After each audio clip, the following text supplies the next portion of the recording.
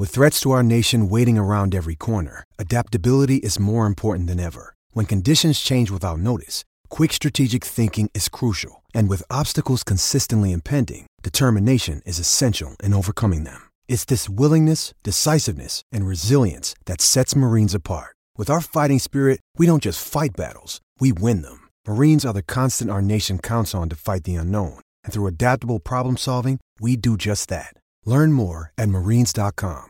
G'day, it's Ben Davis. Thanks for catching up on mornings here on SENQ. But you know what? You can also catch up some great content with other SEN shows, such as Brekkie with Paddy and Heels, The Captain's Run with Cameron Smith and Denon Kemp, all on Spotify and Apple Podcasts. But until then, sit back and enjoy, and make sure you tell your mates. Host Plus has been named Super Ratings Super Fund of the Year for 2023. That's a plus. Issued by Host Plus Proprietary Limited. Check the PDS and TMD at hostplus.com.au. This is Mornings with Ben Davis on SENQ. Gonna burn your name right across the sky, so I never forget what the feeling's like. Oh, g'day. Thanks for biting down on the mouth guard with me this Wednesday. Not Jack Whiten style, though. No. He is the luckiest bloke in rugby league, I reckon. 3 weeks? Should have got 6, at least. Does the punishment fit the crime? 13 13 55 0467 736 736. If Corey Horsburgh gets 4 weeks for a good hit, which someone deemed a shoulder charge, how does someone get 3 weeks for biting? Not having a crack at Jack Whiten, I'm having a crack at the system, because biting is one of the worst acts in the game, right? It's in the grand final with eye gouging. And if it's not the worst act, what is? Tell me what's worse than biting. 13 13 55 0467 736 736. Again, this is not about Jack Whiten. This is about a player being found guilty of an act and then being punished accordingly. And that hasn't happened here. Surely the punishment for the worst act in the game needs to be the worst punishment possible, right? No? What am I missing here? 13 13 55 0467 736 736. Although, what would I know? I haven't played the game at the highest level. You want answers? I think I'm entitled. You want answers? I want the truth! You can't handle the truth. Yeah, Jack Whiten. Weird defence from Jack having a crack at the NRL Council. Patrick Knowles, his name was. He used 6 angles last night to mount his case that Jack Whiten did bite Tyson Gamble. And then under cross-examination, he suggested that Tyson Gamble had applied little pressure to the back of Jack Whiten's head before the bite. Jack's response, mate, how many games of rugby league have you played? You want answers? I think I'm entitled. You want answers? I want the truth! You can't handle the truth. Jack. I don't know if that was the smartest play, especially when you've got a referee in Paul Simpkins on the panel deciding your fate, because how many games of rugby league has he played?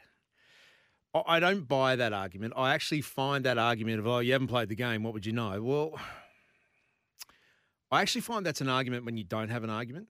It's almost a default of you can't express your argument properly.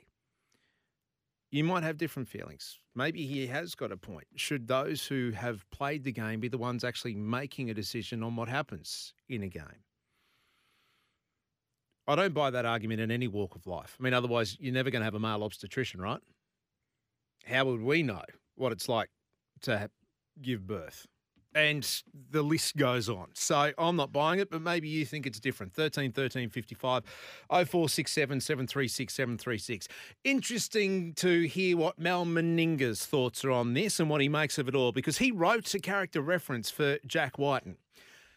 Again, I'm not having a crack at Jack about this. I'm having a crack at the system. 3 weeks for biting in the fair income department. Are they trying to stamp it out of the game? Are they trying to set it as a deterrent? Where would you go when it comes to biting? 6 weeks minimum? Do you start at 8? What is the deterrent here? Mal Meninga, not only did he write a character reference for Jack White, and he's been busy over the last couple of days, he has picked a Prime Minister's 13 team for next week. I'm going to run through that before we talk to Mal. Plenty of halves in that team, like plenty, almost half of the team are either sixes or sevens. But the big question to Mal is the centre pairing. Not for the Prime Minister's 13, but for Australia going forward in the Tri-Series. Maybe we get some clues with the team that he has picked in the Prime Minister's 13. I asked you this yesterday. With Latrell Mitchell seemingly not able to play, he's either going to have surgery or South don't want him to play because of that hand injury. And Valentine Holmes at long odds, in fact, no chance of playing for Australia whilst under this integrity investigation. Where does Mal go for the centres? A lot of you yesterday in your texts and calls said Stephen Crichton's got to be one of them. Well, does he? He played for Samoa last year at the World Cup. Now, I know World Cup years are different. Samoa are a Tier 2 nation, and Stephen Crichton played State of Origin this year. So if you play State of Origin, doesn't that mean you're available for selection of Australia? We'll find out from the Australian coach where he is going with this. 13 13 55 0467 736 736. So much has happened over the last 24 hours since you and I last spoke. The AFL Tribunal, it was a marathon hearing when it came to Braden Maynard. They got that one right. I reckon they got that right. Mid-flight, what can he do? How can he change his way? I think it was 400 milliseconds. A biomechanist came in to give evidence. The one I was waiting for evidence from was NASA. They brought in everyone else to give evidence on this. Physics, biomechanics, space engineering, everything. But Braden Maynard is free to play for Collingwood next weekend in a prelim final. They got that right, I think. But it was a watershed decision for the AFL. It could have changed the complexion of the game. I think they've got it right. What say you, 13 13 55 0467 736 736.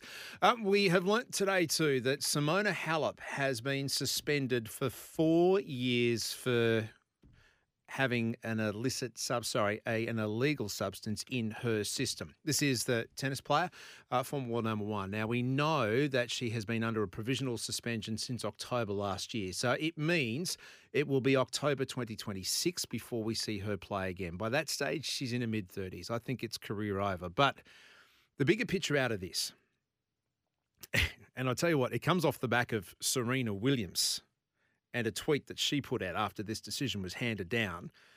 And it was very cryptic, although it's pretty easy to see what she's trying to say. The tweet read along the lines of, the number 8 is better. This is in reference to Serena's 7 Wimbledon titles. She was going for number 8 against Simona Halep, and Simona beat her. So the suggestions or the inference from Serena's cryptic tweet is that she would have thought Simona was on the gear then.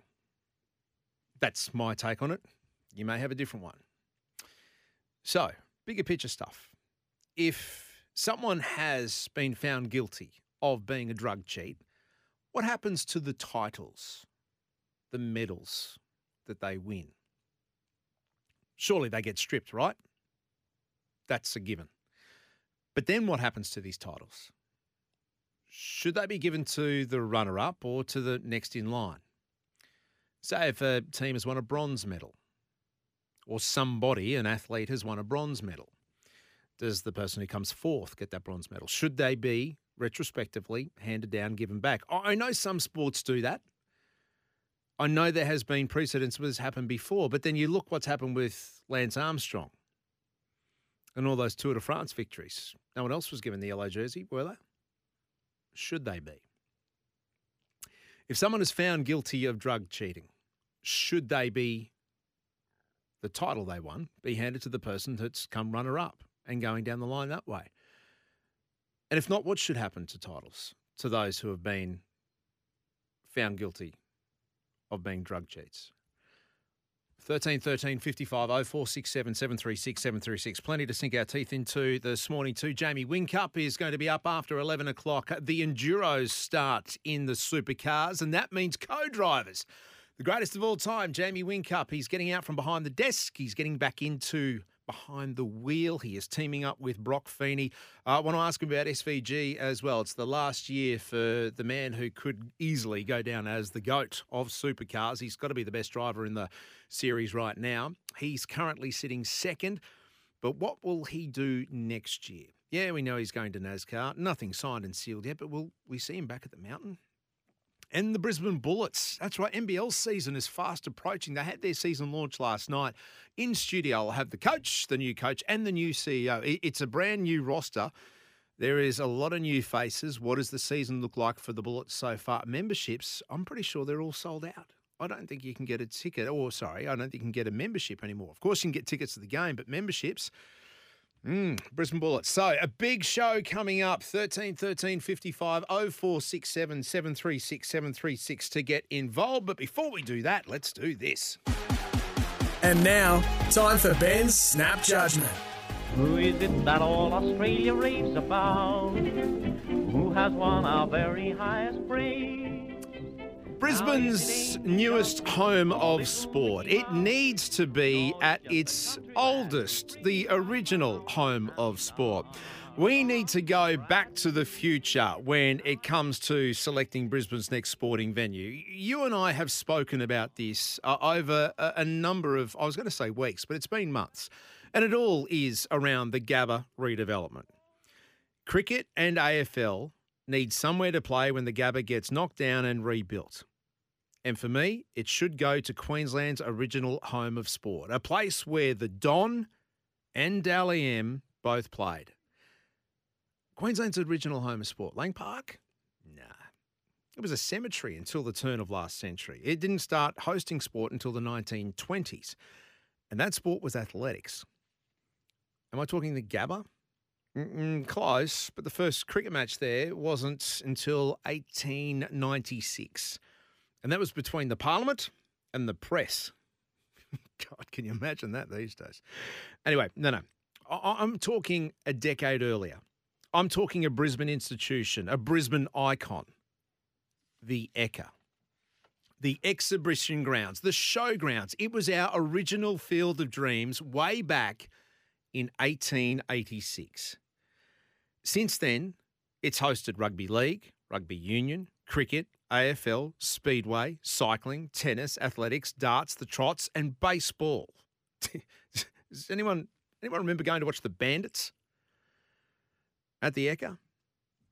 1886, it all started with athletics. Then trotting and cycling came in, cricket as well. In 1895, the first intercolonial tennis match took place, and it was at the Brisbane Exhibition Grounds, Queensland, taking on New South Wales. A year later, the ground became the main venue for cycle racing. This is our original home of sport, Queensland's original home of sport. Right now, you're listening to Queensland's newest home of sport, SENQ, but I'm talking our original Field of Dreams, the Ekka. 5 league tests were played there. 3 rugby tests have been played at the exhibition ground. Rugby, it was back in before the turn of last century. The British Isles, they played 1899 and 1904. We're talking your granddad or your great-granddad. I remember my granddad telling me stories about watching rugby league tests at the Ekka. 70 years after the second rugby test, it was moved back there, the game of rugby, 1971. I'm sure you listening now may have memories of this. It was the scene of those angry apartheid or anti-apartheid demonstrations. 1971, Springboks, they were supposed to play at Ballymore. They shifted it to the Ekka. Why? Because it was easier to erect barricades at the exhibition ground because they knew the protesters were coming. Brizzy's first ever rugby league test was played against the Kiwis in 1908. Where? The Ekka. And a 25-year-old centre called Dally Messenger was playing his second test in the centres. How good was that? 20 years later, a bloke called Bradman walked out into the middle of the exhibition grounds and made 18 in his test debut. The history, the tradition, this institution, it is a no-brainer that when we're looking for a new home of cricket and AFL while the Gabba gets redeveloped, it's the old home. We've got to go back to the future, don't we? Imagine the theatre, the sense of state pride, resurrecting the birthplace of sport in our state.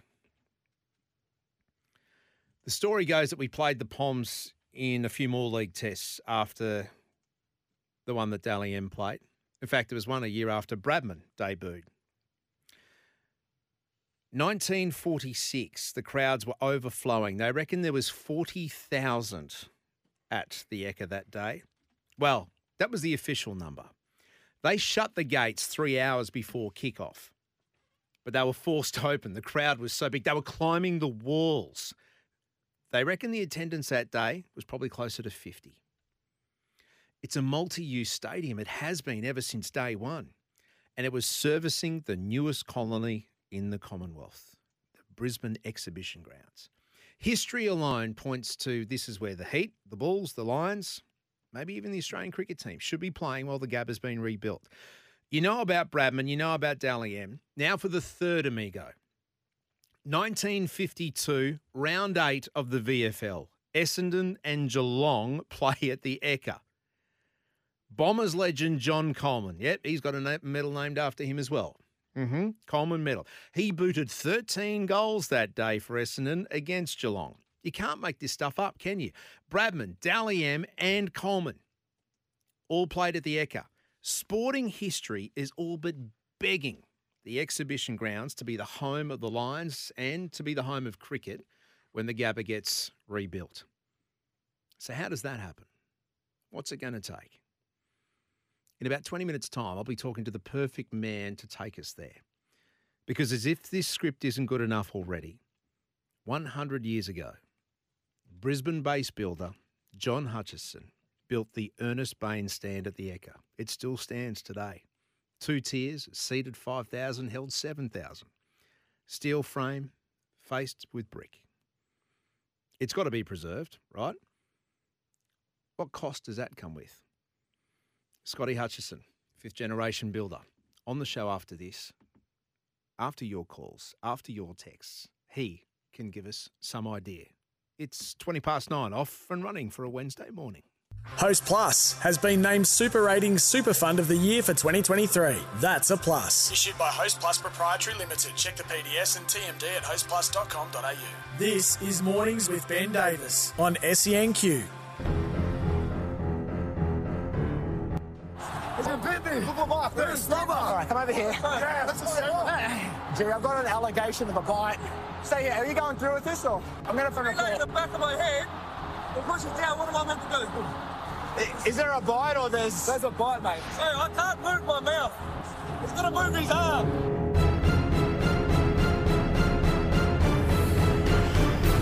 Slam and Sam, you've outdone yourself. A bit of Jaws action when it comes to Tyson Gamble and Jack Whiten. Jack Whiten found guilty last night at the judiciary of biting 3 weeks. 3 weeks. Really?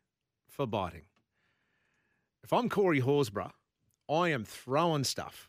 I'm throwing hands. I'm throwing. I was about to say something would get me in trouble with the RSPCA. 13 13 55 is the number.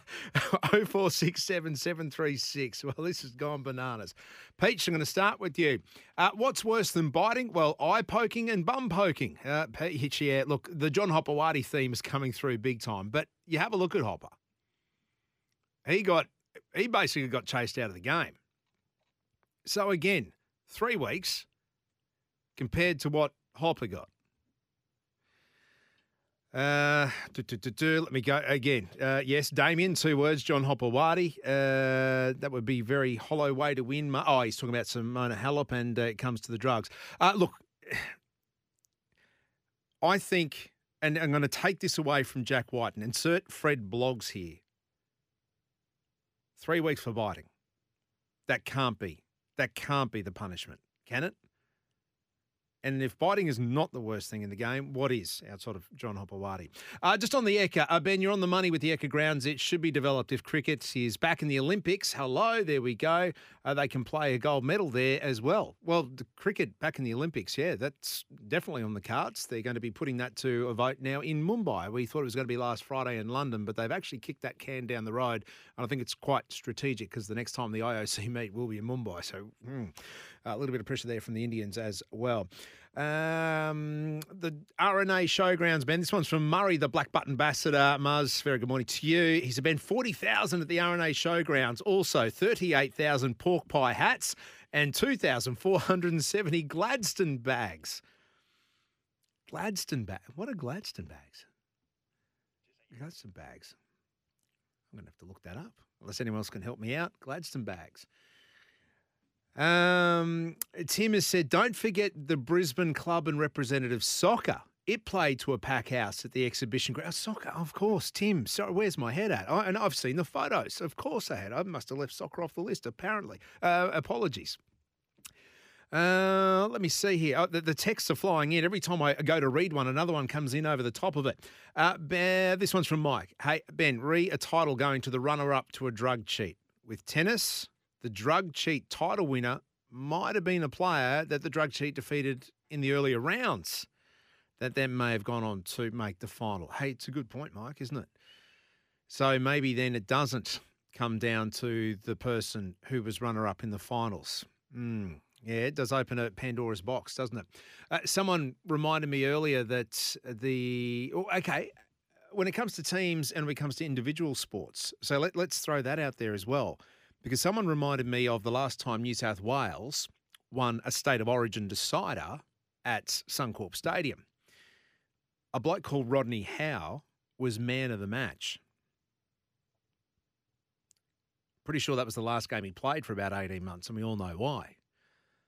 So does Queensland get that win? See, that's a team sport. But I would argue if you're the best player on that team on that night, i.e. Rodney Howe, and then you get busted for using an illegal substance, then surely you've helped your team win because you were the difference on the night. Or can it even apply to team sports because there's so many variable factors? It's a good one to bring in. 1355 0467 736 736.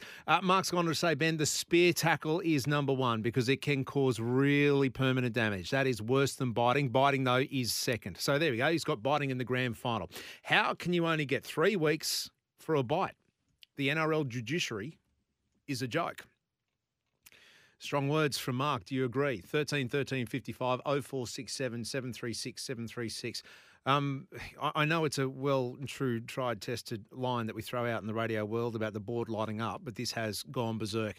I'm going to take a quick breath, put some order into this. We'll get a news hit from Vanessa. Back with more of your thoughts in just a tick. Gonna burn your name right across the sky, so I never forget what the feeling's like. Gonna burn your name right across the sky, so I never forget what the feeling's like. I like the synergy here. I know Powderfinger is our theme song going through, but Powderfinger off Vulture Street, the Gabba. See, that's my tenuous link. I'm in Brisbane. We're all separated by 2 degrees of separation anyway. Callum, thank you for your text. Hey, Ben, on the Halep situation, the final v Serena was in 2019, and Halep only tested positive to doping after the US Open last year. Either side of that Wimbledon final, she would have been subject to testing and passed it. Otherwise, it would have come out far earlier. Well, exactly. Serena's put this tweet out with no proof. But she obviously felt that being walloped 6-2, 6-2 in the 2019 Wimbledon final. We're joining dots here. We're putting it together. I don't think Serena has been subtle about this at all. 8 is a better number. Simona Halep denied her getting to that 8 Wimbledon titles. A text coming through, 354 is how it ends. No name on it. Wasn't the first Origin game also played at the Ekka? Technicality, Origin obviously started in 1980, Lang Park, but if you're referring to interstate games, Queensland and New South Wales in rugby league, you might be on the money. because Lang Park really only became the home of rugby league in the 50s. Before that, as I mentioned, there were test matches at the Ekka. Dally Messenger, Dally M, played his second test for Australia at the Ekka, the exhibition grounds, the Brisbane Showgrounds, the RNA, whatever you want to call it. The Gladstone bag from Pat is a leather bag that had a hinge on it that clipped down at the ends. Oh, okay. I picture that. Almost every railway worker had them as a bag in the 60s and 70s. What did they have in them? Was it what they carried their lunch in, or railway workers? So it wasn't like a briefcase. Was it the original man bag? Were they the Reece Walshes of the 60s and 70s?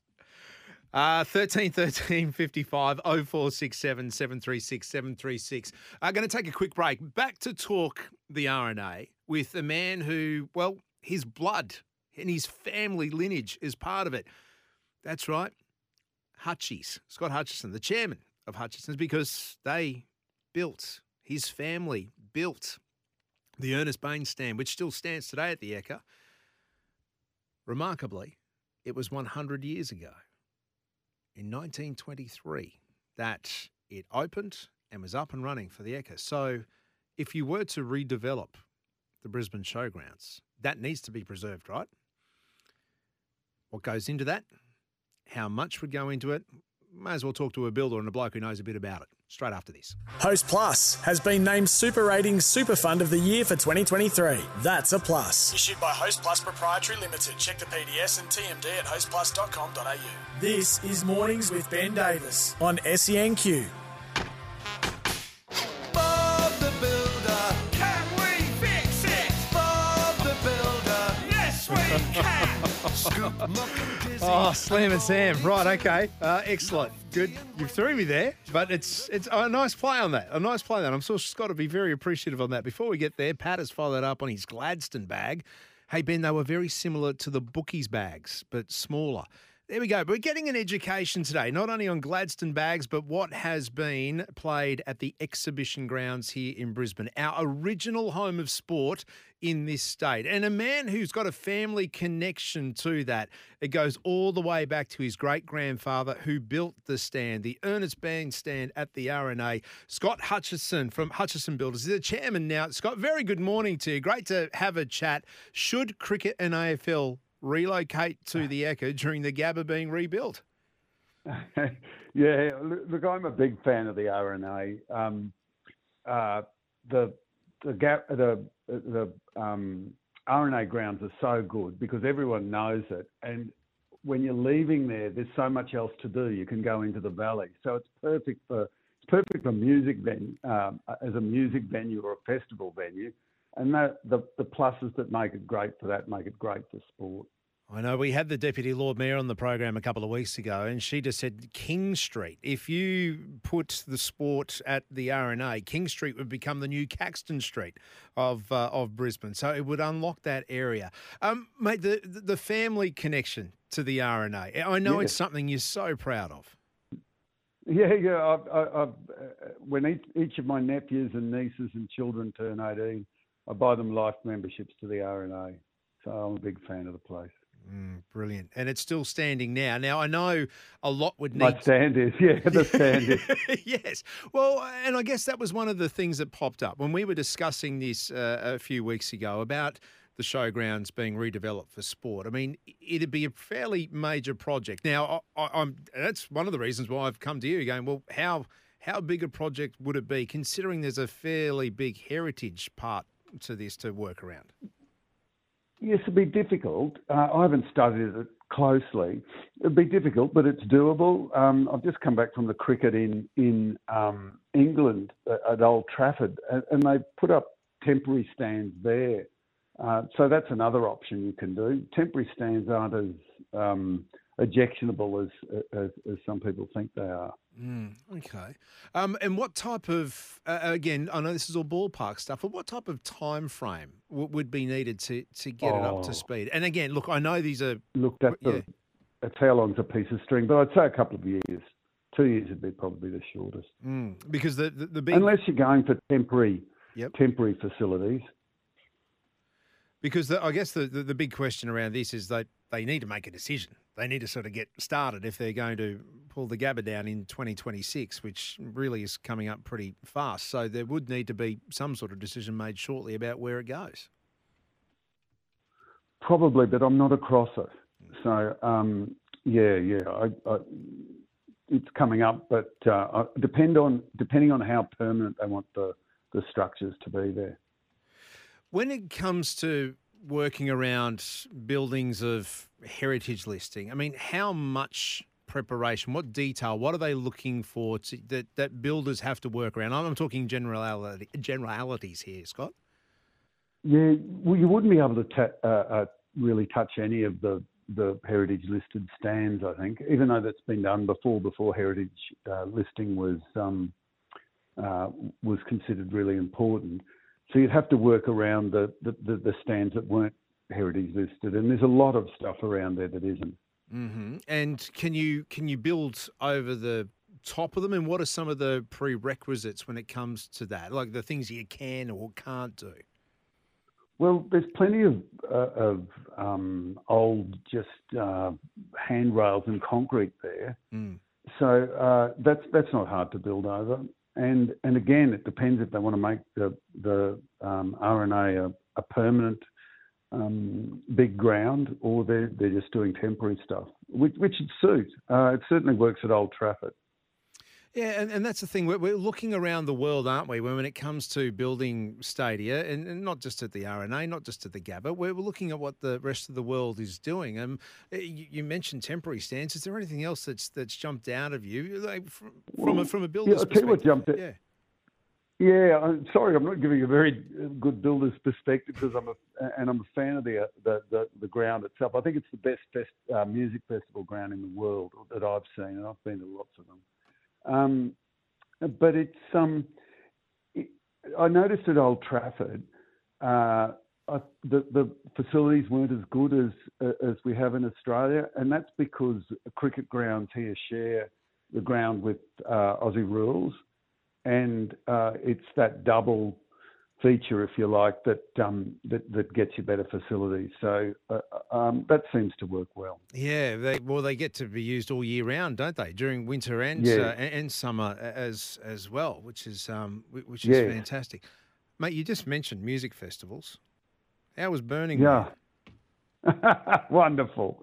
Don't believe what you read. It sure. What happened was it poured down rain, and the ground turned to like glue. Getting 10 metres was extremely hard. So wherever you were caught when it rained, that's where you had to be for 2 days and 2 nights. And if that was a good place, it was fantastic. If it was a bad place, it was terrible.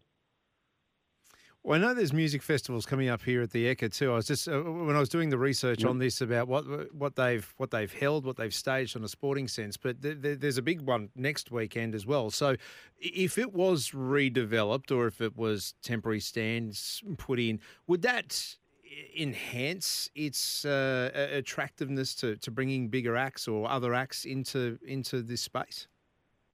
It probably would, but it's big enough. Anyway, for most acts, you can get a lot of people on the ground. Remember, with music, you've got people on the ground, not necessarily in the stands. There's always some people that want to go in the stands. So it's pretty well suited, or it's very well suited for music already. But extra stands would help. You'd be able to do much bigger acts. Yeah, and when it comes to consideration, I mean, we can sometimes think about, okay, it stands somewhere to sit, but there's a lot of other facilities you need, and you mentioned about the facilities not being as advanced at Old Trafford. What are the other considerations you have to think? I mean, I'm thinking food outlets, I'm thinking toilets, I'm thinking there's stuff that we probably wouldn't think about that necessarily that sort of jumps into your mind. Well, the food outlets are already there for the Ekka. There's plenty of food at the Ekka. So that's ticked off. But at Old Trafford, they had portaloos everywhere. So if it's acceptable for the Ashes cricket, it would be okay to do that temporarily. And that really awoke me to how reasonable it is to do temporary facilities. Yeah, okay. I reckon we need to get more than Portaloos in here just quietly. We can make something better than that. Nobody likes them. No. I've just come back from Burning Man. I hate them. Listen, it does for the major cricket grounds in England, because they only get the big crowds every couple of years. Scott, before I let you go, I know you said you haven't put too much thought into it, but if it comes to push and shove and they decide that the RNA could be a place to go, would Hutchies be putting their hand up for it? Yeah, we haven't done a lot of stadiums, but yeah, we'd be putting a hand up for it, for sure. We'd love our association with the RNA, and we've done work there over the years. But yes, depending on the size of the stand and the redevelopment, we'd love to be a part of it. How much say do the companies like yours have in that, or is it more you get handed a set of plans and off you go? Depends. They can bring the contractor in early and negotiate and help plan it with the contractor, or they can go to tender. It depends what probity issues they have. But generally, earlier contractor engagement is being looked on more and more favourably, especially with the crazy building boom that's going on now. Nobody's putting things out to tender. Well, that's the other thing. I know we can't even go down that path because, again, probably the answer is how long's a piece of string because of everything that's going on in the world and supply chains and the whatnot. Mate, really appreciate your time. I know you've just got back into the country too, so thank you for that. And thank you for giving us an insight into, well, one, I mean, the family history there, but also what it might take and how we can get around and maybe make this happen because I'm a mad fan for it too. So, Scott, let's keep pushing. It's a great place. It is indeed. Thanks, mate. Appreciate your time. Scott Hutchison there. He's a big supporter of sport as well. We know his contacts and his involvement with, well, Broncos, Cowboys, Lions, West Rugby down at Sylvan Road. They redeveloped the clubhouse down there. So, a big fan of sport, big fan of music. And you know what? It's about entertainment. And that's exactly what the showgrounds were built for in the original sense, back in the late 1800s. It was to showcase and to entertain, to show what the newest colony the Commonwealth had, and sport quickly devoured it. It quickly came and been a part of it. Terry, thank you for your text. Ben, I agree with the Echo being a place to be used for all sports. There's one sport that you missed. Yeah, so I know I've been picked up on this already, and it's history at the Echo going back to 1927. Not the band, the year. Football was played there as well as 1933 v New Zealand, 1938 v India. Football, soccer. And 1969 against Greece. Terry, thank you for the history lesson. We're getting one this morning here on SENQ 13 13 55 0467 736 736. Fast approaching 9:52 this Wednesday morning. Mal Meninga coming up after 10. Host Plus has been named Super Ratings Super Fund of the Year for 2023. That's a plus. Issued by Host Plus Proprietary Limited. Check the PDS and TMD at hostplus.com.au. This is Mornings with Ben Davis on SENQ.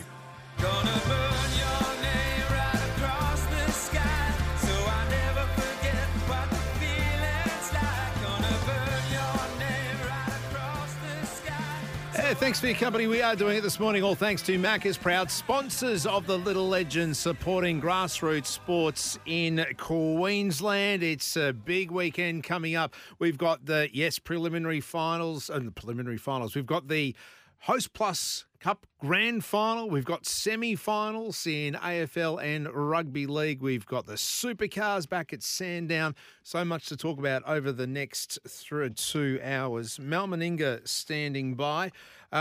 Jack Wighton, it is the topic of conversation this morning, but more so the charge and the fallout from it. Jack Wighton was found guilty at the judiciary for biting. For me, Jack Wighton is the luckiest man in rugby league. 3 weeks? Should have got 6. This is not having a go at Jack Wighton. This is having a go at the system. Does the punishment fit the crime? Surely one of the worst acts in the game should come with one of the worst punishments in the game. But 3 weeks? Come on. Really? They're not serious. 13 13 55 0467 736 736. Coming up this hour as well, I'll be talking to the new look Brisbane Bullets. In fact, they'll join me in the studio on court and off it. The front office and the front of court, the new coach, the new CEO. How the Bullets are rebranding, rebuilding. I mean, they're doing a great job off court.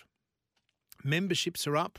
I know when we spoke to the previous CEO earlier in the year, they were talking about a new home, trying to get a purpose-built stadium. Where's that? What happens with players going forward? There's been an overhaul in the roster. We'll get a touchdown with the Brisbane Bullets very shortly. Their season launched last night. But before we do that, let's get into this. Meninga will go into the corner. Great try, Queensland. Mal Meninga. Yes, let's head into Chemist Warehouse for great savings every day. Let's head into Chemist Warehouse where we peer back behind the curtains and we find, here he is, Mal Meninga. Mal, good morning to you. Here, back behind the curtains. Here we go.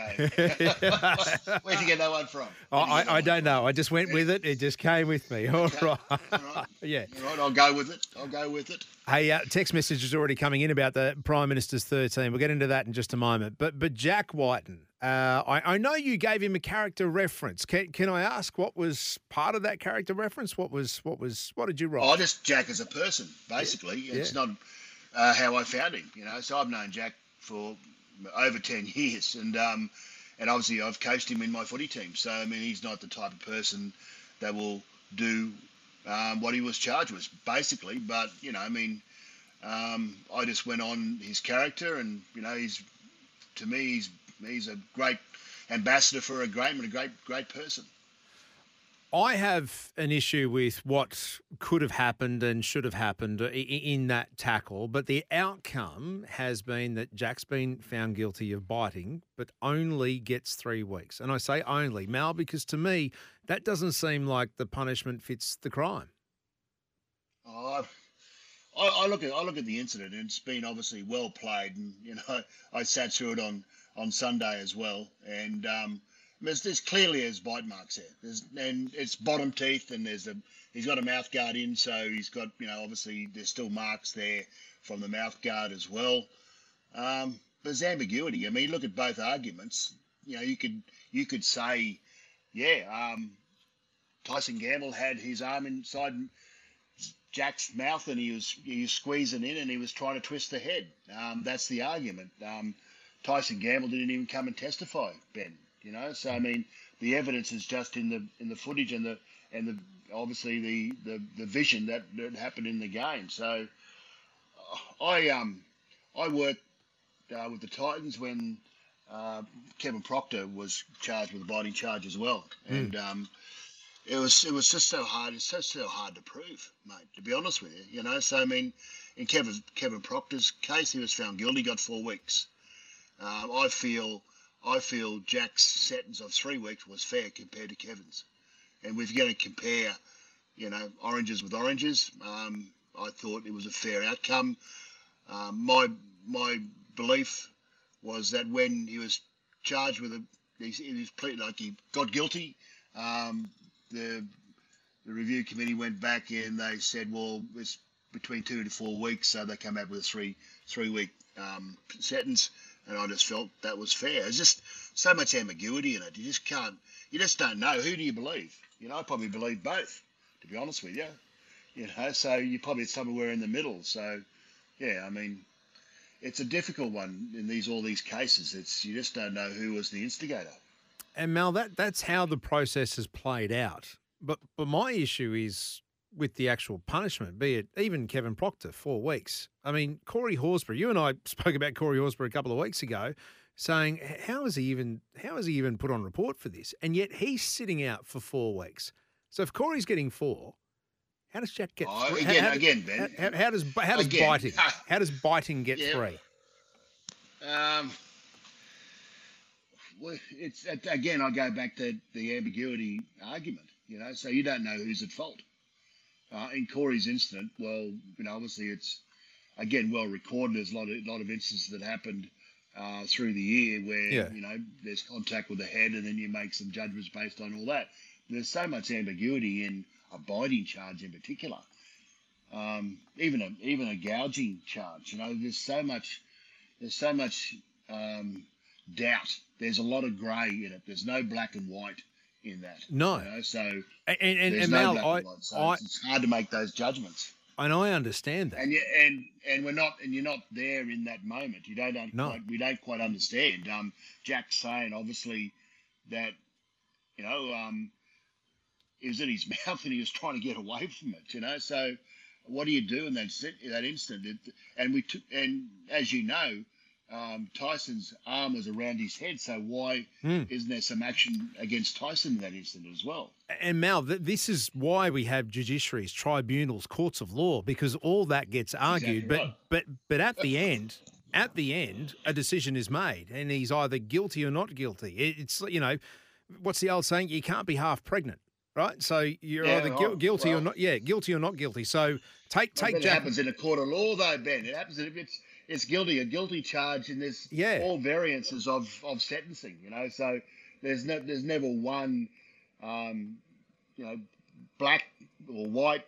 That's you. If you get charged with murder, as an example, it doesn't. It says someone gets 8 years, someone gets 14, someone gets 20, someone gets 22 years. You know, so or some get life. You know, it's that judicial system that obviously looks at the case by case, and they feel in this instance there's a lot of ambiguity. They're not quite sure. Tyson Gamble didn't turn up even to give some evidence. He was quite adamant on the football field, but he didn't come in and give any evidence and to back up what he said on the field. And he's made a comment on the way when the game was over. Well, what happens on the field stays on the field. Yeah. You know, so and then all of a sudden, then Jackson there, he's arguing, and he's for his life. You know, not for his life, but he's arguing the fact that, you know, because his arm was inside his mouth and there was applied pressure, you can see him squeeze in, that the marks were caused by that pressure. You know, so I would suggest it's probably a bit of both. If someone's got an arm or a forearm in my mouth, I'm trying to get that forearm out of my mouth. How do you do that? You try to turn away. If you're still squeezing in, well then sometimes you got to bite down on it, don't you? But that's in life. You've got someone around your neck, a bit of a scuffle, you know, independently of footy, out and about somewhere, you know, and someone's got someone in a choker hole or got you around the mouth and got you in a headlock. What do? You do what you can to get out of it. That's exactly right. All right. I still don't think the punishment fits the crime, but Mal says there's circumstances involved, not black and white. It's a good discussion to have, isn't it? There's circumstantial evidence, isn't there? There's always circumstantial evidence, and that applies to any case, you know, whether it's with a legal case or in this case it's a sporting case. 13 13 55 0467 736 736 if you'd like to get involved. The Australian coach, Mal Meninga. So let's start talking about the Australian team too, Mal. Prime Minister's 13. Murray has sent a text in and he says this is tongue firmly in cheek, but Cameron Murray and not DCE getting the captaincy, the Prime Minister's 13. Is that a concession to Mr Albanese? Oh, well, Mr. Albanese is a big, mad Rabbitohs fan. We all know that. So that's part of it. But was that a captain's call? Well, the thing about it, the PM actually sits in and helps select the football team. Yeah. He takes an active part in it all, which is fantastic. Yeah, there's a couple of criteria, obviously. We want to prepare our players who are in the bottom 11, I suppose, in the competition to get another game before we go into the Pacific Championships. It's a great opportunity for younger players like the Emre Gulas and the Tyrell Sloans of that ilk, the Lofi Khan Pereiras, to get an opportunity to play at representative level. They all had really good years this year independently, at their clubs. So it's a bit of everything, and it's more than rugby league when we go to Papua New Guinea. You know that. We've got obviously messaging, up there about life skills and things like that we do all the time, and then obviously there's a big push for a Papua New Guinea side, to come into the National Rugby League down the track as well. So it's a bit of fun, but at the same time, it's we're playing a game of rugby league as good preparation for the Kangaroos at the end of the year. Yeah, that's right. I mean, it's using rugby league to what was the term they used to drive social awareness messaging. I think that was exactly right. So we've been doing that since 2005, Ben. Yeah, how good. And so we've always had this great relationship with the Papua New Guineans, and we go up every year, and it's fantastic experience for everyone. And obviously, a women's team has been named as well, and a schoolboys and schoolgirls representative as well. So it's taking all levels on both sides of NRL and NRLW as well. You've got a few blokes in there, Mel, in this squad that wear the 6 and 7 on their backs at club level. DCE, Tom Dearden, Ben Hunt, Nico Hines, Cody Walker. Cody Walker, yeah. Yeah, they can't all play in the halves. I'll fit them in. I'll fit them in. It's not a problem. Like I said, it's the Prime Minister's 13. It's a little international match, but they'll all get, everyone gets the opportunity to play. Obviously, so they'll get to play in different positions, which is great. So they take great enjoyment out of it. To be honest with you, it doesn't really matter if they don't play in their 7. They might play fullback. I might put DC fullback or something like that. I'll put him in hooker. You got a few hookers there. You got Reece Robson. You've got Cameron McInnes. Well, I can put Reece in the centres, can't I? I can do that. The coaches stand on the sideline, and we just send people on and bring people off again. So it is, like I said, it is fun. It'll be a packed crowd up in Port Moresby. There's no doubt about it. They've all enjoyed their footy, and it'll be physical. We all know it's going to be physical. Oh no. We're going to try and get Mel back on the line, but he may have given us a little hint then to how he may be using this game, and it's not in a serious manner. He may want to correct this when he comes back on, because my next question to him was what it comes to, and when it comes to the centres. So if he's talking maybe running Reece Robson in the centres, does that mean would it be a centre audition for a couple of the players when it comes to Australian Kangaroo selection? Have we got Mel back? No, we can't get him. All right, what we'll do, we'll take a quick break. We'll come back. We want to get his thoughts because I really want to hear what he is thinking about Australian Test selection, yes, and the centres. And where does Stephen Crichton fit into all this? Host Plus has been named Super Ratings Super Fund of the Year for 2023. That's a plus. Issued by Host Plus Proprietary Limited. Check the PDS and TMD at hostplus.com.au. This is Mornings with Ben Davis on SENQ. You can have your dream. You're the best around. Nothing's gonna ever keep you down. You're the best around. Slam and Sam outdoing him. I thought you were going to say the best a man can get. I thought it was the Gillette ad for a second. We are speaking to Mal Meninga as we do every Wednesday, all thanks to Chemist Warehouse. Rush into Chemist Warehouse. Half-price vitamins and cosmetics. T's and C's apply. Mal, it's more than just cosmetic. I don't know where I'm going with that. With the Prime Minister. Here we go again. I know. I thought I had a Yes. segue there, but no, it wasn't really going to work. Okay, well, no. I'm going to go follow that line. You need more than just some sort of cosmetic touching up when it comes to your centres for the Pacific Series coming up. Latrell Mitchell, do we rule a line through him? And Valentine Holmes, do we rule a line through him? With Latrell, obviously, the club has ruled him out. So he's obviously got to go in for a finger operation. So he's been ruled out. And we're not quite sure with Val, to be honest with you. So we're still waiting on the integrity, obviously. And on integrity to get make their decision. So that's where we are with Val. All right. Well, I'm tipping you're planning for contingencies. Who's frontline centre for you or centres for you right now? Well, I look at Origin, straight away, and I look at Origin, and two guys played in the centres that are available, and that's Bradman Best and Hamaso, Tabiai Fido. So obviously they had pretty good series and had good years as well, and Bradman's still going for the Knights at the moment. So he's obviously in contention. Like I said, we've just got to wait for Val and see what happens there. But Murray Talangi is obviously he's played in the centres for the Cowboys before, so we've got got a few options. Yeah, so we're just going to Murray's one of your ways through it all. Murray's one of your World Cup boys. So I mean, he's a green and gold incumbent, isn't he? Yeah. Okay. He is exactly right. So, so we've got some really good options. There's no doubt. And then we're taking Zach Lomax. He had a great end to the year this year. Obviously, he was part of the PM's team and part of the PM teams for a couple of times now. So he's I think he's in the calculations as well. I think he's a very good player. Mel, when you look at State of Origin, and I put this question out to the listeners yesterday, who would you have if you were picking an Australian team right now in the centres? Because we think no Latrell, and we think probably no Val Holmes. A lot of texts were coming in about Stephen Crichton. I mean, he played for the Blues, but he also wore a blue jersey last year in the World Cup with Samoa. Yeah. Being a Tier 2 nation and playing Origin, that still makes him eligible to play for Australia?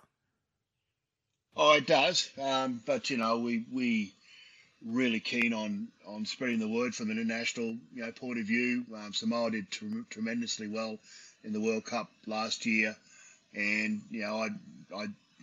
from my own personal view, we've got to reward the guys who are passionate about the green and gold jersey. And Stephen's obviously passionate about the blue jersey, his Samoan heritage, and he wants to play for Samoa. So I'm really happy for him to do that. But, I want players that are really passionate about playing green and gold. And what the International Rugby League and obviously the NRL have done in recent times, there's pay equity now. So there's no financial bonus to come play for any country, really, because everyone's going to get paid the same, both men and women. So I just think that is fantastic as well. So it just comes down to, want to play for your country, want to play with passion. That's the jersey you put on. And I believe in Stephen's case, and he proved that last year, he wants to play for Samoa. So that's not a conversation you've had with him for this year? It's not my conversation. It's his conversation. He's going to, if he wants to play for Australia, he rings me. I don't ring him. All right, there we go. Stephen Crichton, not in calculations at this stage. Mel, let's talk about this weekend's games. Obviously, there's two big semis coming up. One across the ditch. Newcastle are on a tear. They've won 10 straight, and they're heading into the Wars home territory. It's a great, actually, both these teams are a great story, aren't they? Absolutely. It's, obviously, it's going to be a lot of interest. Obviously, the Wars weren't that good last week, but missing Sean Johnson, that's obviously everyone's talking about is Sean playing or he's not playing. So let's hope that Sean Johnson plays, because that gives the Wars, obviously more opportunity to win the footy game. I believe that's my personal opinion. But the Knights, Carlin got through the game really well. Looked great. Looks like he wasn't affected by that shoulder at all. So another week's rest is obviously going to be a bonus for him. So it's anyone's game. Honestly, this time of year, you just don't know. Obviously, again, the pressure's on the home teams. We talked about this last week. The pressure's on the home teams. The pressure is on the Wars. Already a sold-out crowd at Mount Smart Stadium there. So, it's going to be interesting to see how they handle that. They've handled it all year, so there's no reason why they won't handle it again, but then it comes down to experience again, doesn't it? So there's a lot of experience if Sean Johnson's playing. Yeah, well, he has been named to return from that calf injury. Jackson Hastings for the Knights, we know, has been ruled out with that ankle. But Clune comes in. I mean, he's done a good job for them so far. It's split one each this year, and when they travelled across the ditch, it was to Wellington. Earlier in the year, the Knights, the Warriors did a job on them then, but then they came back and played in Newcastle where they got beaten. But I mean, both teams have been on very different trajectories since then.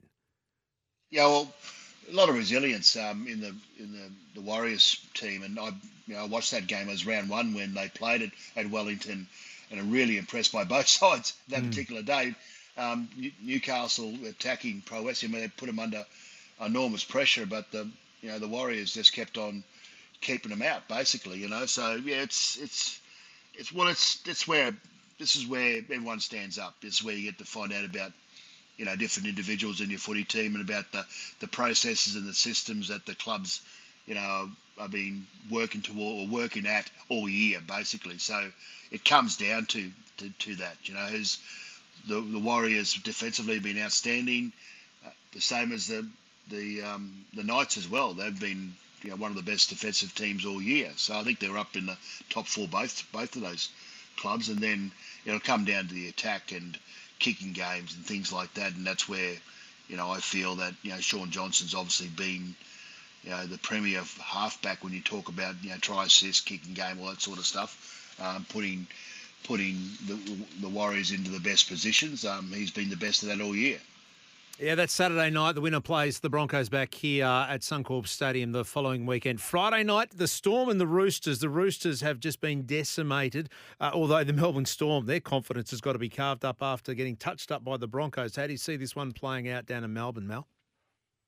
Well, the Roosters will come prepared, and they'll give their all. They'll fight and scrap to the very end, the 80 minutes. But I can't see the Craig Bellamy side not playing as bad as they did last week, basically. Mel, the Broncos are great. The Broncos are great. Don't get me wrong, but they will not play that bad.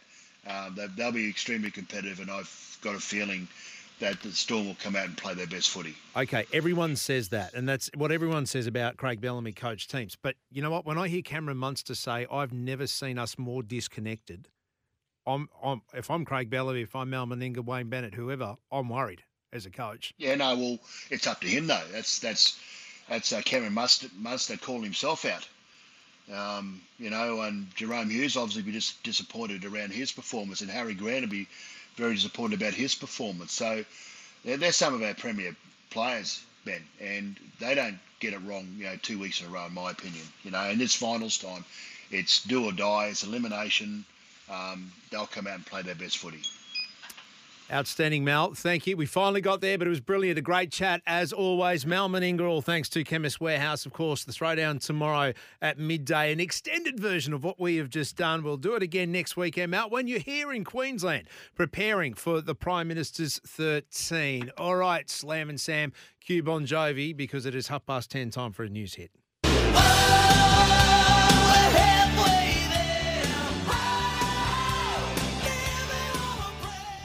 Host Plus has been named Super Ratings Super Fund of the Year for 2023. That's a plus. Issued by Host Plus Proprietary Limited. Check the PDS and TMD at hostplus.com.au. This is Mornings with Ben Davis on SENQ. We're gonna shoot you down. Fast break.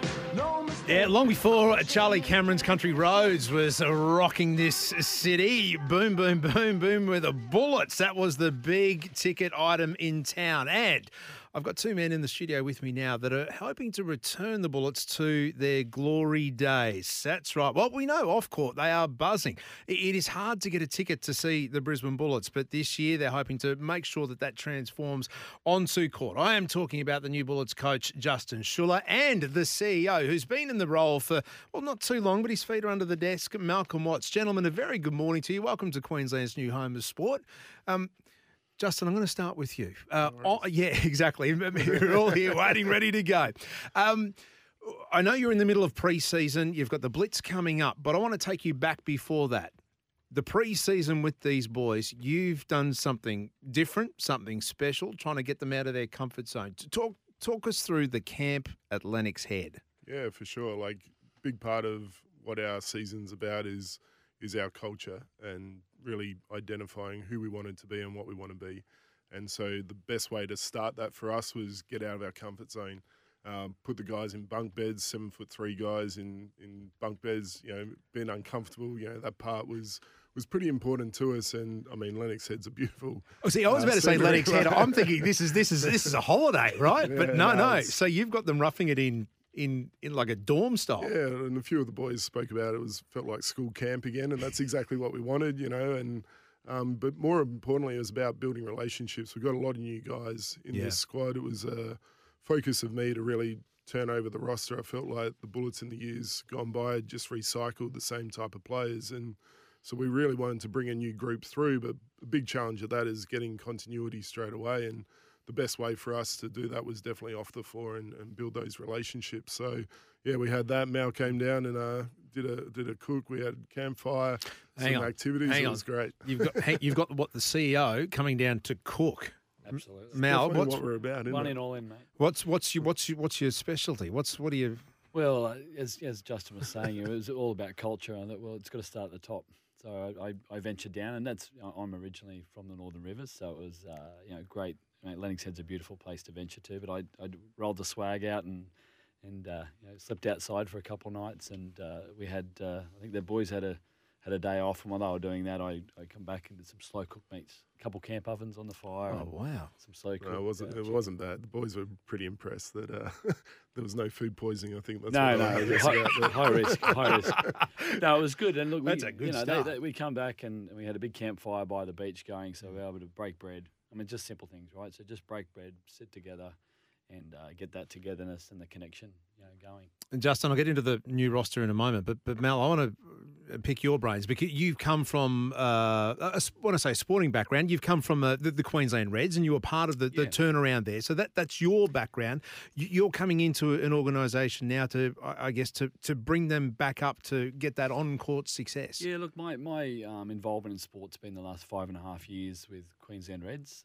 Ben, you know me well. I've been a rugby man most of my life, so venturing into basketball is really exciting for me, really refreshing.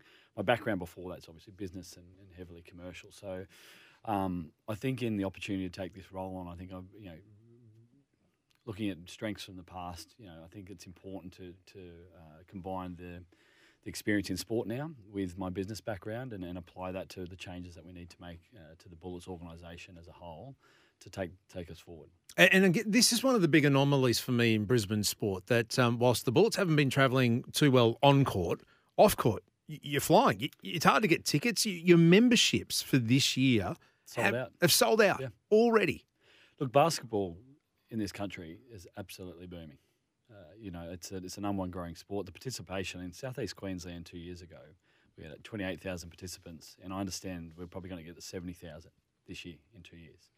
That's huge. Even, I look at, I've got a young son who grew up with AFL and rugby league and rugby union, and his group of mates the last 2 years, the consumption with NBA, NBL, they're not grabbing the footy, heading out to the park anymore. They're grabbing the basketball and heading down to the local half court. So I think on the back of that, and and also the work that I think the NBL have done, the investment into the NBL over the years, it's not sitting dormant. It's about to happen. It's happening now. Like I'm a big believer in what I'm seeing coming from other codes, that it's this season is where I think the NBL is going to come to a whole new level. And certainly for the Bullets, I mean, if you look at, look, Justin and I talk about it a lot. We're looking at what we do now moving forward. We're not really looking backwards. But if you look at where I think our team has been, it's certainly the on-court performance hasn't been there, yet we're still selling out games.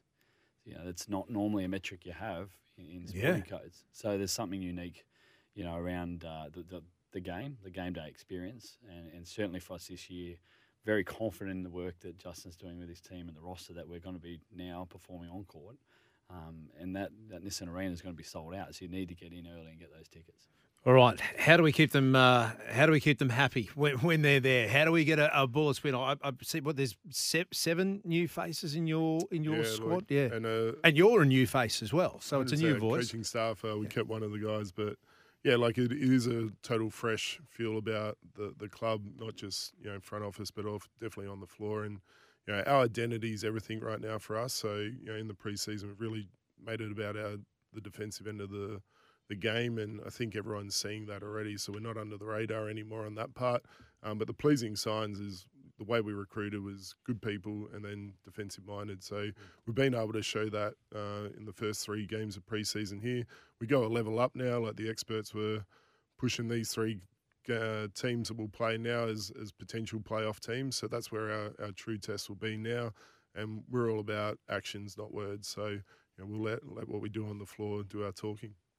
And Justin, you were touted before getting this job as one of the new breed, one of the hotter young coaches coming through. Your experience at different teams, but also at national level with junior teams or underage teams. But since you've arrived, I mean, you you brought Sam McDaniel with you, or attracted him to the club, who you've had some experience with at Melbourne United. Getting 7 new faces together, going on camps, the cohesion. How are you finding it now? What you're 3 games into the preseason? Yeah, like it's been really pleasing how quick it's come together, and I think that starts with the type of people you bring in. So we knew we needed to bring winners into the club. So Sam McDaniel, 100% a championship winner, knew what to expect. But Mitch Norton's another key person in that space. From Perth, Queensland kid, bring him back, but he's won 2 championships in the league and know what it takes to actually do it in this league. So that was a big part to it. We've got 2 Olympians in Sobey and Baines that have done things at an absolute high level, but then what can we do on the domestic stage? And so having those guys come in, and then other guys that are just hungry, that maybe weren't the top tier guy in their team that they were at, but now come in and get a real opportunity to go and perform. And the beauty of our roster, we feel, is we're 12 deep. Like we're genuinely 12 deep, and that's going to be our point of difference as we go through this season. I'd argue 14 deep when you look at Rocco Sawarski. What is he, 7 foot a million? He's 7'3". He's a big kid. He's 17. Yeah, he's 17. He's an impressive young lad. Like he's very mature in the way he approaches things. Did I just call him a crystal? It's Zakarski, isn't it? Rocco Zakarski. Yeah, and it's a name that everyone in Queensland will remember for a long time. There's no doubt about it. I was fortunate enough to coach him at a world championship level, and seeing him in his own age group and how dominant he was at that. But then, now seeing him go against 2 of the better bigs in our league, in Tyrell Harrison and Aaron Baines, and day in, day out, he's challenging them, but he's also taking his lumps as well. And so we know for his journey and us being a part of his NBA journey is really special, and we're certain we'll get him to where he needs to go. And that's the thing, when you have something that's I'm not going to say a talent. It's just a God-given birthright to him. That can sometimes be hard to coach because he's used to being that big, but how you actually hone that can be a challenge. Yeah, for sure. And I think that's the advantage of having coached him as a 15-year-old. Yeah. You've already got that relationship. Because big kids dominate, don't they? But Absolutely. when they come up against men, that's a different... Yeah. He's going through his lessons as a pro right now, day in, day out, and that's the beauty of the journey with him is, some days is really hard for him, but other days he's kicking their tail and he's happy to tell them about it. So it's an exciting time for us to see someone so young that we know we'll have for 2 years in our journey. So that's the other beauty, is there's no rush in his development. We can bring him along at the right rate. And I think he'll be an absolute part of our success moving forward. And Justin talks about, not just selecting his roster based on talent, he was looking for good people. And Rocco is a very well-grounded young man. I think that's credit to the stock he's come from. I've been fortunate to meet both his parents, and they keep him well and truly humbled. Yeah, you can't miss the old man. He's big too. That's where he gets his height from. Gentlemen, thank you for coming in, and we wish you all the best for the season. We'll keep touching base throughout the summer. Mal, before we go, I do have to ask you this because Harry Froling was quite public on Twitter, posting that since his injury, and we know what happened to him down in Wollongong, but he said the other day, in fact it was 2 days ago, since my injury, I haven't had one message from the Brisbane Bullets. Only people I hear from are former teammates and Sammy Mack and others in the NBL clubs. I wanted to give you a public right of reply to that. Yeah, look, I feel for the guy. I think he's gone through a pretty unique situation and suffering an injury that is quite long term. From my position, I think we have a care for all our past players, and it's a project we're actually working on at the moment. Is actually how we engage and keep in contact and bring them back into the fold. In terms of the lack of contact, there has been contact from different people within the club. That said, he's feeling a certain way, and I think clearly that there's got to be an opportunity for us to jump on that and see what we can do to help with his recovery. It wasn't until the day we saw that the Twitter note that I was fully aware of that. All right, Mal, appreciate the candidness, and Justin, good luck for the season. It is coming up to 7 away from 11. Host Plus has been named Super Ratings Super Fund of the Year for 2023. That's a plus. Issued by Host Plus Proprietary Limited. Check the PDS and TMD at hostplus.com.au. This is Mornings with Ben Davis on SENQ. Gonna burn your name right across the sky, so I never forget what the feeling's like. Gonna burn your And thanks for your company in Queensland's new home of sport, SENQ 693 AM or 1620 on the Gold Coast. 13 13 55 0467 736 736. That's the digits you need to get involved. Overnight in both our major winter football codes, there were marathon hearings at the NRL Judiciary and Tribunal. This morning, we're dissecting both of them. Jack Whiten is the luckiest man in rugby league. Oh, you reckon? 3 weeks for biting? Really? Come on. There's got to be something wrong with one of the most, despised acts in the game getting a penalty like that. Shouldn't one of the worst acts in the game get one of the worst penalties in the game? And yet he gets just 3 weeks. Shouldn't the punishment fit the crime? 13 13 55 0467 736 736. Mal Meninga and I last hour had a robust discussion around this. He said, Ben, there's circumstantial evidence. There's all different types of issues. You've got to take each case on its merits. To me, I would rather a system where you know exactly what each act would attract as far as a penalty. Like when you're driving. If you're speeding and you're 10 Ks or 13 Ks over the limit, you get a set amount of points. Anything over that, it goes into another tier, another bracket. Surely they can set it out. Biting, gouging, minimum 6 weeks. Start there. No? Because again, I look at Corey Horsburgh, who's sitting on the sidelines for 4 weeks for a shoulder charge. Well, someone deemed it a shoulder charge. Most of you, myself included, thought it was just a good hit. But he gets 4 weeks. And yet Jack Whiten, for biting, gets 3. Does the punishment fit the crime here? I know on the day, and I was one who asked, hang on, biting, shouldn't he have been sent off? It was something that Graham Annesley was asked about before the case went to the judiciary. And this is the head of football and his reaction. I can't talk about this incident. All I can say to you in terms of how is one incident assessed against another incident, no matter what it might be, whether it's a high tackle, some high tackles are sent off, some aren't. Some high tackles are sent to the sin bin, some aren't.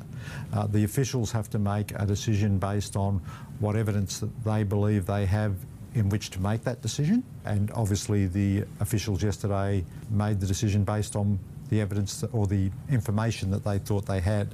All right, that was Graham Annesley at his Monday briefing, and I'm happy with that. I'm completely fine with the decision that Ashley Klein and the bunker made on the day. It kept the game flowing. It made sure, when I say flowing, it made sure it was 13 on 13.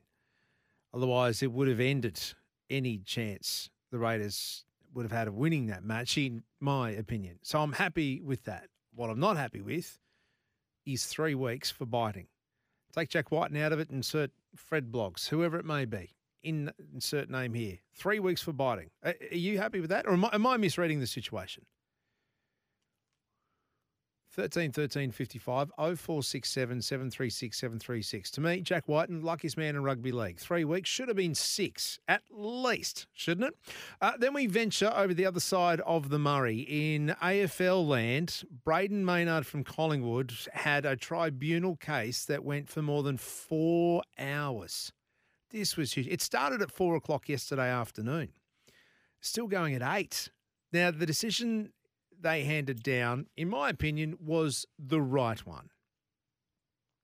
He got off the collision that left Angus Brayshaw knocked out, concussed.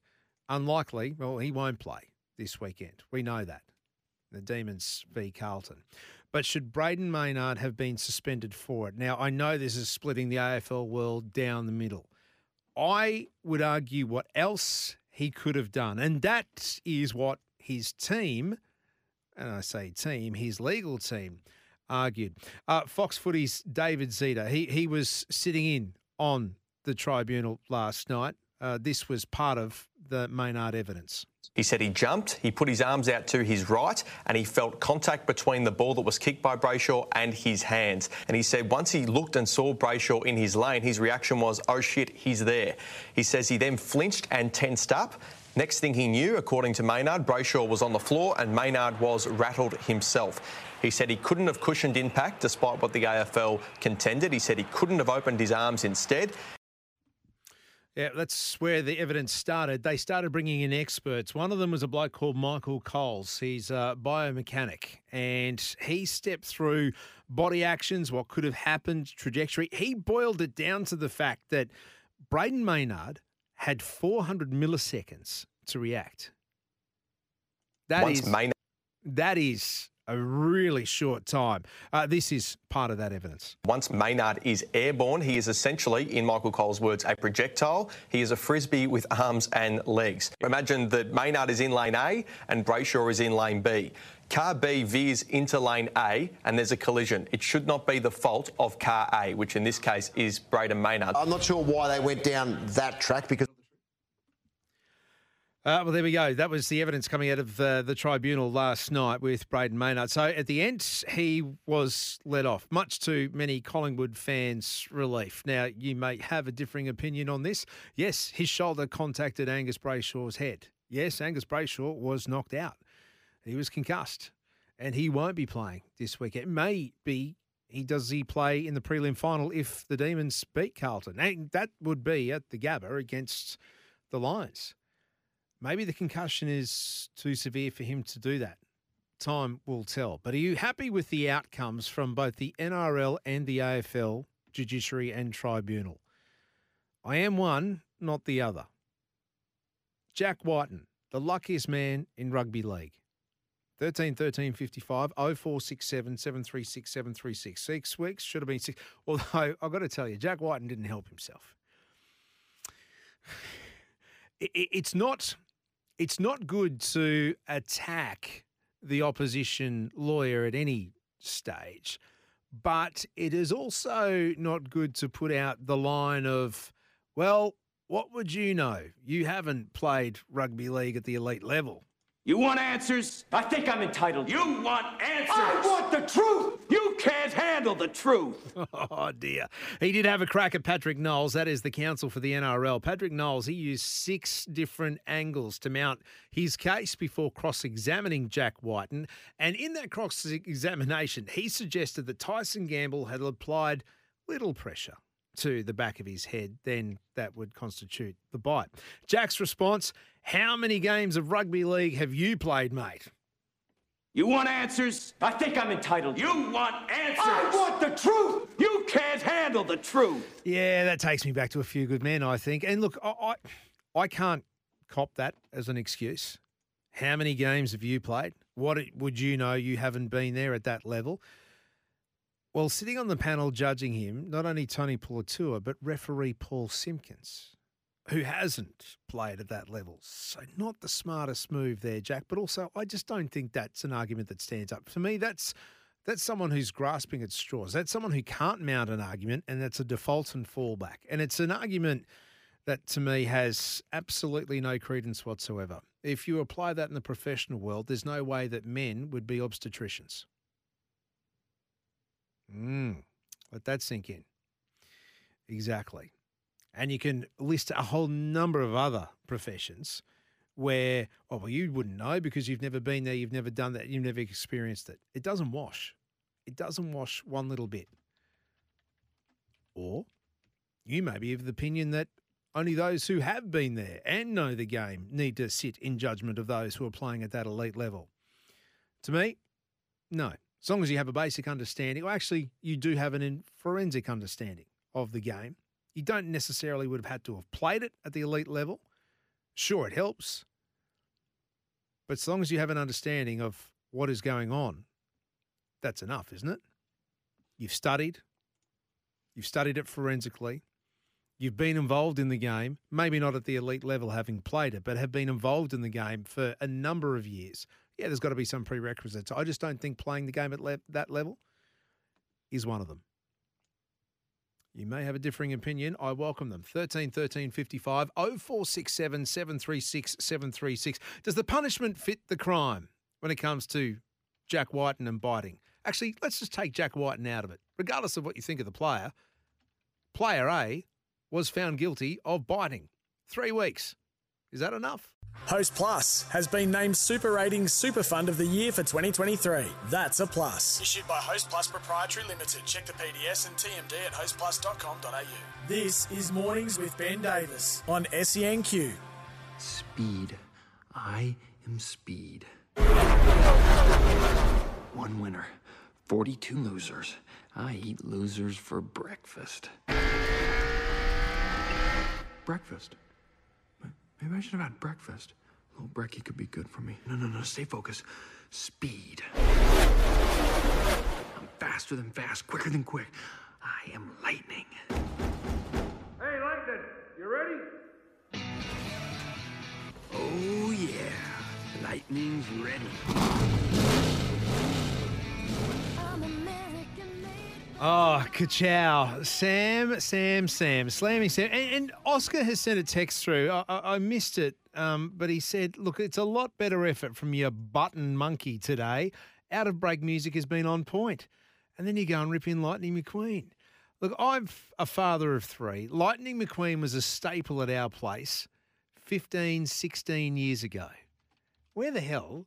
How old are you? 20? I'm 21. 21. Oh, okay. Yeah, no, so you would have grown up on Lightning McQueen too. Yeah, absolutely. Yeah, of course. All right. Look, the reason we are talking Lightning McQueen is, well, Sandown is coming up. SEN's coverage from the Enduros, 2 o'clock Sunday afternoon. But it is a big weekend, a massive weekend for my next guest. That's right. He is down the tools from being behind the desk. He's also, not only has he put down the pen, but he's put down the sponge and bucket at the washed car washes that he runs and owns as well. We are talking about the team boss, the team principal of Triple Eight Racing. He's back behind the wheel for the Enduros as a co-driver, would you believe, to Brock Feeney. Jamie Whincup, a very good morning. What is it like to be back in the saddle? Yeah, good morning, Ben. Feels good, mate. Feels good. Of course, I've loved my retirement year and a half, but looking forward to getting back in the saddle. It's one of the best jobs in the world, so looking forward to cutting some laps this weekend at Sandown. Oh, nice one. I love the sound of that. But once a driver, always a driver, right? Although, Gen 3s, how have you found them? Yeah, it's a good call. So the last year's car, I'd had 10, 12 years experience with. So I had so much muscle memory, just jump straight back in and off you go, where this is a brand new car this year. So it's quite foreign. You get in the car, it doesn't feel like home. It still has a go pedal, a stop pedal, a clutch and a steering wheel. So it's still got this, and you're still trying to do the same concept, trying to get the most out of the tyres on the track. But it's a foreign scenario. So all the main drivers have had all year in the cars and have no doubt evolved quite a bit, where the co-drivers have done very, very little laps. So for me, I'm just focused on the co-driver cup, the co-driver Grand Prix, we call it. who can be the quickest of the slow guys, hand the car over in one piece to the main drivers to do their thing at the end of the race. What about you, the most successful of all time, calling yourself the slow guys? Yeah, I like that. Have you got any side bets going? No, we're not allowed to bet on your own sport, Benny. You know that. Oh, no, I know. But between mates, I mean, surely you can say, hey, I win this one, you're washing my car for a year. I don't know, something like that. you know what? We all want to stand on the podium, but really the co-driver cup, it's an unspoken about, unknown Grand Prix that goes on behind the scenes. There's no prizes. No one knows, but certainly the co-drivers know who was quickest over the weekend. So that's all that matters for me. I like that. There is a bit more on the line, though, than that, isn't there? Obviously, championship points, it counts more with the Enduros. You've got Brodie Kostecki. Everyone's trying to hunt down. When I say everyone, I'm talking about Shane and Brock, who you were in the car next to. Yeah, for sure. We Triple Eight Racing Engineering, my team, we just rolled over 20 years within the sport last month. So huge milestone for us. And over those 20 years, we've had contenders pretty much from every single team have been there pushing us hard right to the flag. And this year it's Erebus Motorsport. They're doing a great job. They led the championship the last round and then dominated the last round. So they're by far the favourites, but we're a close second. We're right in there. They're only a couple of 100 points or 100 points up the road, and there's 600 points up for grabs. 300 at Sandown this weekend and another 300 at Bathurst. So the next two, it really shapes your year. So we've prepared well. We've put our head down. We're certainly right in there, but we've got some serious contenders on our hand. Talking the numbers, Shane is 137 points behind Brodie. Brock is 228 points behind. So you're right, it's all there. It's all to be made up over the next couple of races. When it comes to that, the vibe this year, being the hunter rather than the hunted, is that, I don't know, is that a good thing? Is it a difference? What's the psyche like? Well, I certainly think you most prefer to be out in front and being the hunted, no doubt. You take any points you can get, and the far up the grid you can be, the better. But we've been in this position many times where we've had a hard-fought battle with another team right up until the last race, the last day. So no, we're familiar with it. We enjoy the challenge. It's like a marathon. You're not high-fiving your teammates halfway through the marathon. You're actually got your head down trying to do the job, But at the end of the race, you actually win, lose or draw. All that really matters for us is we perform to the best of our ability, And that's one thing I have learned over the 20 years of being in the sport. It used to be about the result, but now it's about the effort for me. So if we absolutely give it our all and perform at our best, and I think if we do that, I think we can get this championship. But if somebody comes up and absolutely smashes it over the top, then they deserve it as well. So we're going to head down. We're not going to leave any stone unturned, but actually we're enjoying the challenge as well to see who can be the best team over the year. Jamie Whincup, the boss of Triple Eight Race Engineering, on the line. The Red Bull Ampol Racing team in action this weekend, along with the rest of the supercars. We're heading into the Enduros. Jamie, it's been an interesting year for Shane. It's been a hell of a year of firsts, but this is the last year he's going to be with your team, isn't it? Yeah, correct. Shane's he's an icon of our sport. He's by far the best driver on the field. I don't think anyone would debate that at the moment, coming off two championships in dominant form. And he's going to go overseas next year. He wants to pursue his NASCAR dream. He did an unbelievable job a couple of months ago. Won on debut in the main NASCAR series. First time somebody's done that in 60 years.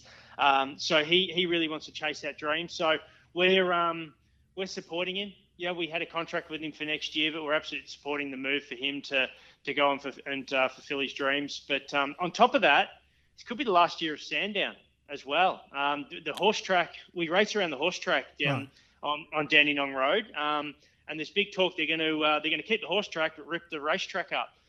So it could be the last year. So quite an iconic event. Yeah.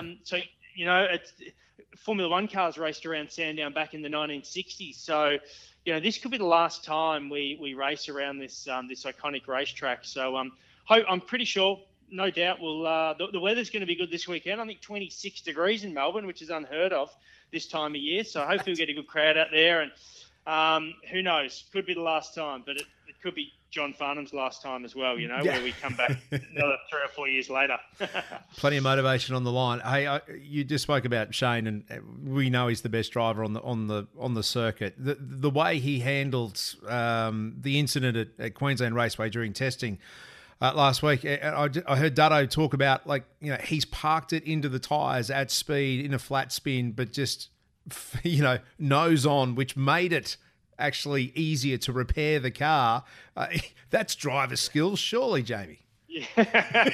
Yeah, for sure. We'll give him the benefit of the doubt that he spun a full 360 and went straight in instead of side on. Side on impacts are never good. No. Front or back is certainly better, and probably I'm not sure what's less damage.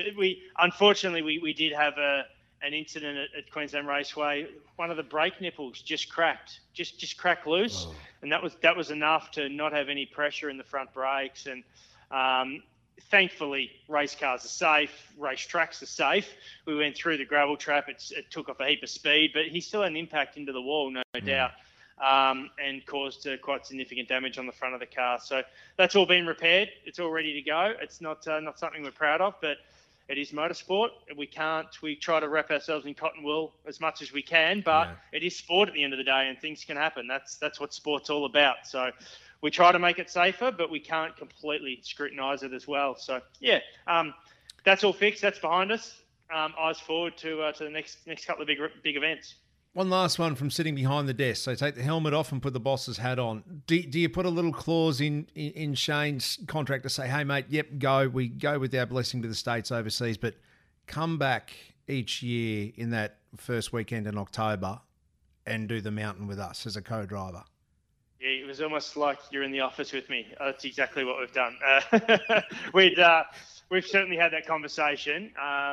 Ourselves, the team, I think Australian motorsport or New Zealand motorsport fans, I think everyone would love to see SVG back at some stage. So he's, I know he's planning a really busy schedule, certainly next year and the year after. Mm-hmm. If he can make it happen, though, he certainly will. But it's 50-50 at the moment. Outstanding stuff, mate. Thank you. You've been very generous with your time. Good luck for the weekend. We love to see you back. What did you call it? The slow drivers back behind the wheel? Come on. The slow Just a leisurely Sunday drive, weekend drive. Jamie Whincup, all the best for not only Sandown, but going into Mount Panorama as well. It's everything on the line when it comes to this championship. Thank you, Benny. Great chatting. We'll talk soon. Host Plus has been named Super Ratings Super Fund of the Year for 2023. That's a plus. Issued by Host Plus Proprietary Limited. Check the PDS and TMD at hostplus.com.au. This is Mornings with Ben Davis on SENQ. Who let the dogs out? Who let the dogs out? Who let the dogs out? Okay, Slam and Sam, you've lost me. What's the relevance to who let the dogs out? I'm trying to think of the connection. I'm going to let the man in the corner that's standing in the corner and requested the song come and explain himself. Okay. No, he's leaving. The Hoff, he's running away. Yeah, the Hoff is the conductor of this show. And what, he said to play Who Let the Dogs Out? Yes, so I said pick a song, any song. That's what he suggested. And given he's the conductor, I'm not going to argue with him. Right, yeah, so there will be a talking to after this. 13:55. We've got 2 minutes left to bring us on home. Actually, you know what I haven't done? I haven't given out the prizes. We have been gifted family passes to the NBL Blitz. So school holidays, this is happening down the Gold Coast. All the teams converging here. NBL Blitz, outstanding stuff. Now, I am going to give it to the best interaction of the day, and this one, actually, well, there's no name on this, but we're going to ring the number and we're going to say, champion, you have won a prize. This is the first one. And it's the text around the Jack Whiten case saying, what I can't understand is why is there no charge for attacking the head? Surely if you've got your arm across his mouth, this is above the shoulders. In my opinion, a penalty should have gone the other way. Are we serious about head knocks or not? It's hypocritical in this case. It's a really good perspective putting it on that. And Terry, who was part of our history lesson today, if you missed out on the beginning of the show, I spelt out 3 players who've played at the Ekka. 3 athletes, Don Bradman, Dally Messenger, and John Coleman. Coleman medal, AFL. That's right, have all played at the Ekka. So the romantic notion of housing cricket and AFL at the exhibition grounds while the Gabba gets redeveloped is a big one. But Terry let us know that, hey, soccer was also a big part of the original home of sport. He gave us a history lesson. Greece, India, and New Zealand are all part of playing soccer for Australia. Well, there we go. That music means it is time to hand it over to Cameron Smith and the Captain's Run. I will catch you next week, Tuesday from 9.